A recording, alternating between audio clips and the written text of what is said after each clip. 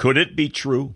Is it possible that this impossible concept of dominant victory actually exists? Is it possible that God is not the smiley face bumper sticker that many think he is? Could it be that I really don't know who I am? Is it also possible that there is a literal blessable place and that I can position myself there? This is session 2 of part 4 of the Life series titled Learning to Talk. If you have not attended the weekly subjects listed below and want to tap the very glorious power of God, then stop and do not continue in this feature. Click on to the subjects listed below. After you have absorbed the information, return here. We will wait for you. Do not shortcut this presentation.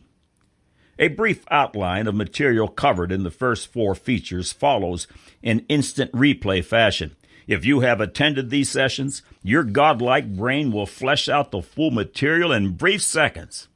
Life Series, Part 1, Who is God? 1. God is the creator of all spiritual and physical things. Following his owner's manual, the Holy Bible delivers optimal life. 2. God is truth.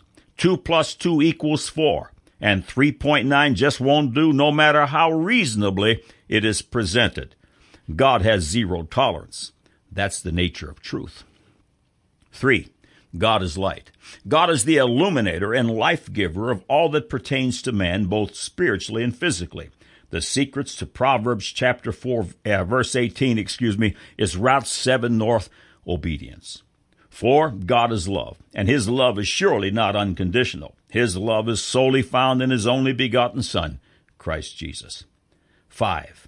God is the God of fierce judgment. He is not to be trifled with. Hebrews 2:3, how shall we escape if we neglect so great salvation? 6. God requires true fidelity. Only the first voice will do, and cherubims guard the way. Life Series Part 2, Who am I? 1. All mankind are sons and daughters of Adam and Eve. 2. Because of the fall, we were all spiritually stillborn. 3. The only way of escape is to be born a second time. 4. At this moment, you can be in only one of 2 conditions, born again or not. 5. Salvation is a journey that is finally completed when we see Jesus face to face and become as he is. 6. Basic carnal traits are extremely hard to detect. 7. Every man's way is right in his own eyes. 8.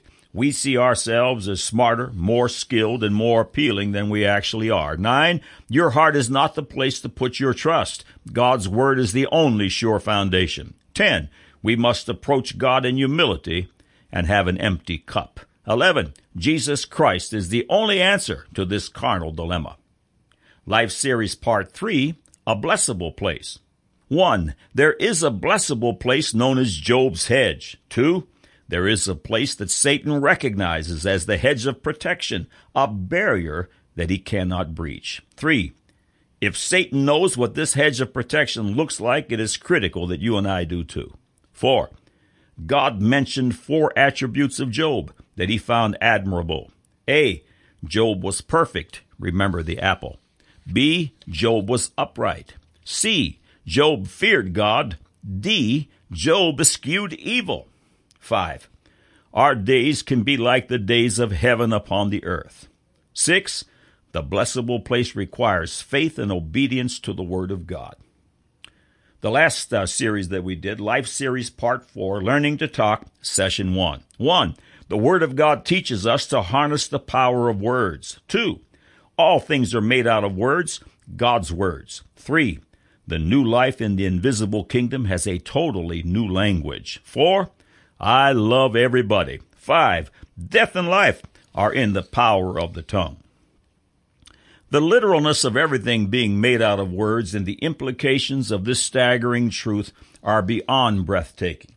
It is critical to have some comprehension of the reality of everything made of words if one is to successfully function in the realm of dominant victory. Everything is made of words. On God Said, Man Said, this concept has been discussed in some detail in many of its 336 subjects. We have selected several excerpts from various feature articles to demonstrate the solidness of this fact. This working knowledge will help you harness your tongue. The following paragraphs are from Some of the Greatest Principles of All Time, Part 1, Brains and Words. Since the publishing of the original God Said, Man Said feature made out of words, new insights into the nature of DNA have been shocking, to say the least. And reading these various reports, the concept of language stands out in dominant form. Of course, if all things are constructed from words, that is precisely what we should expect to see. The following passage from Lee Strobel's new book, The Case for a Creator, reads, "The 6 feet of DNA coiled inside every one of our body's 100 trillion cells contains a 4-letter chemical alphabet that spells out precise assembly instructions for all the proteins from which our bodies are made." Cambridge-educated Stephen Meyer demonstrated that no hypothesis has come close to explaining how information got into biological matter by naturalistic means. In the same book, references and quotes are made of Stephen C. Meyer, Ph.D., who is presently Director and Senior Fellow at the Discovery Institute Center for Science and Culture, as well as Professor of the Conceptual Foundations of Science at Palm Beach Atlantic University. He holds a doctorate at Cambridge University. There he analyzed scientific and methodological issues in origins of life biology. His credentials are substantial. Researcher Strobel interviews Dr. Meyer. "When you talk about information in DNA, what exactly do you mean?" I asked. "We know from our experience that we can convey information with a 26-letter alphabet, or 22 or 30 or even just 2 characters, like the zeros and ones used in the binary code in computers. One of the most extraordinary discoveries of the 20th century was that DNA actually stores information, the detailed instructions for assembling proteins, in the form of a 4-character digital code. The characters happen to be chemicals called adenine, quinine, cytosine, and thymine.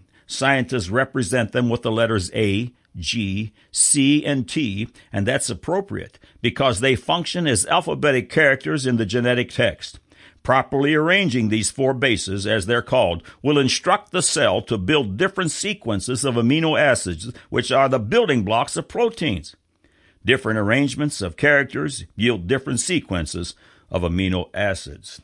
Meyer concluded, "DNA is more like a library," he said. "The organism accesses the information that it needs from DNA so it can build some of its critical components, and the library analogy is better because of its alphabetic nature." End of quote.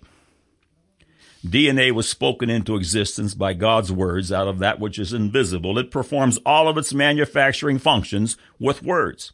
Again, from the God Said, Man Said article mentioned above. Dr. K.P. Wise has a B.A. from the Department of Geophysical Sciences at the University of Chicago and an M.A. and Ph.D. in paleontology from Harvard University. While at Harvard, he studied under the world-famous evolutionist Stephen Jay Gould. Dr. Wise authored the book Faith, Form, and Time. His book fully endorses the Word of God, including the young Earth premise. Wise goes into depth on the subject of DNA and words. The DNA molecule has hierarchical coding as well. DNA, including a string of 4 different nucleotides, quinine, cytosine, adenine, and thymine, the building blocks of DNA, analogous to the 3 building blocks of Morse code, dots, dashes, and gaps. The 4 nucleotides of DNA are arranged in sequences of 3, called codons, to code for the 20 or so amino acids used in living organisms, analogous again to Morse code, coding for the 26 letters of the English alphabet. This characteristic of DNA is so much like language that it is commonly called the genetic code, and the name codon is given to the set of 3 nucleotides that codes for a particular amino acid, Wise says. 1. At every level of structure, DNA uses codes. 2. At every level, DNA has parts that are designed to be interchangeable. 3. DNA's information seems to be arranged according to complex rules. 4. DNA is found within a complex cellular system designed to translate DNA information into a form usable by the cell to create specific structures the cell needs and to place them in their proper location in the cell. All these characteristics are shared by human languages. On several different levels and in several different ways, DNA has the structure of language. All organisms on Earth from bacteria to animals, protists to plants, algae to fungi, have DNA. Evidence of language is found in all Earth's organisms. Since God created with evidence of his nature, and since God is a communicating God, the language basis of organisms should not come as a surprise to creationists. In fact, it is likely that principles of human linguistics may be helpful in unraveling DNA's language. And since language, in our experience, is only produced by some communicating intelligence, non-creationists would not expect DNA to be based upon a language. In a multi-page feature in the publication Science, the headline reads, "Finally, the Book of Life and Instructions for Navigating It." The DNA molecule is a 3.3 billion letter book. DNA has not only been constructed by words, but all of its information is just words. End of quote. Harnessing words and thoughts, which are simply silent words, is essential to salvation and surely central to dominant victory. The following information is also from God Said, Man Said, some of the greatest principles of all time. Medical science and the field of psychology are more and more these days confirming the verse from Proverbs 18:21, "Death and life are in the power of the tongue." The words which we think, speak, and act upon also have a direct bearing on our physical and mental health. This should be of no surprise when we understand that all things are created out of words. Therefore, even our bodies respond to words. It should be a concern to us that medical research estimates 75% of the typical human's thoughts, words, are negative or counterproductive. The following excerpt is from Ladies' Home Journal in an article about mental well-being. Yet medical researchers estimate that more than 75% of the thoughts we have every day are negative or counterproductive, working against us instead of supporting our well-being and happiness. What we tell ourselves about ourselves and our lives day after day has a tremendous effect on shaping our reality for good or bad. End of quote. It is now known that bone marrow produces white and red blood cells prolifically when one focuses on happy, positive thoughts, words. When negative, destructive thoughts, words, are doted upon, the bone marrow's production is inhibited. White blood cells kill disease, and red blood cells bring oxygen and life. We are made out of words, thoughts. Therefore, the human body, as well as all creation, responds to them. In an article in Newsweek, February 26, 1996, the headline reads, "For the obsessed, the mind can fix the brain." About 5 million Americans suffer from something known as obsessive-compulsive disorder. For instance, the compulsion to wash one's hands over and over again, even though they're not dirty. The following is a quote from that article. "The most popular treatment for OCD is Prozac or a similar drug. Some 30% of OCD patients do not respond well to medication, though, and if a patient stops the pills, the symptoms return." But last week, Schwartz and 4 UCLA colleagues reported in Archives of General Psychiatry that the mind can be at least as powerful as medicine when it comes to remodeling the brain. Behavioral modification, changing the way patients act, and cognitive therapy, changing how they think, can alter the biology of their brains. PET scans of brain activity after therapy show markedly decreased activity in the "Are you sure the stove is off" candidate. The team had seen hints of this in a 1992 preliminary study, but last week is the first to report persuasive evidence that, as Schwartz says, the mind can change the brain. End of quote. The following excerpt is from an April 8, 2002 issue of U.S. News & World Report under the heading Prescription Power. New Mexico last month became the first state to allow psychologists to undergo 450 hours of training and write prescriptions for psychotropic medications. The decision was bitterly fought by MDs, but Georgia, Illinois, Hawaii, and Tennessee have similar bills pending. Advocates in New Mexico say the new rule improves access in a state with so few psychiatrists that patients may have to wait up to 5 months for needed medicine. Yet some psychologists don't want to prescribe. They cite evidence showing their talking therapy is as effective as drugs. Says David Antonucci, a psychologist at the University of Nevada, Reno, "The tools we seek might not be as good as the tools we already have, end of quote. Discover magazine printed an article titled Neurocomputers, where the following paragraph was found. Neurons speak a terrifically complicated language. Each word in the neuron lexicon is a repeatable pattern of electrical impulses. And when neurons talk to each other, these electrical words are transmitted across synapse, electrical connections that link neurons into a network. Each synaptic connection can have as many as 200,000 channels, end of quote. Words are everything. The following excerpts are from the God Said, Man Said feature titled Nocebo, Placebo, and You. You have, of course, heard of the placebo effect. Basically, the placebo effect is the ability of the mind to think oneself better. Many clinical measurements have made over the years concerning this phenomenon. In these studies, people were treated for a particular ailment. Part of the group was treated with the appropriate medication, while the others were given a placebo, often a harmless sugar pill. After the trial, the results of both groups were measured. The improvement rate of those taking the harmless sugar pill ranked in at about 1 out of 3, or 33%, and the improvement number of the placebo group is sometimes greater than the improvement percentage turned in by the group actually treated with the appropriate medication. Just recently, a study was conducted on an actual operation procedure. The placebo operation actually turned in a higher improvement percentage than the medically recommended procedure. It also was noted that the placebo benefit skyrockets when the doctor promotes the fake placebo's cures.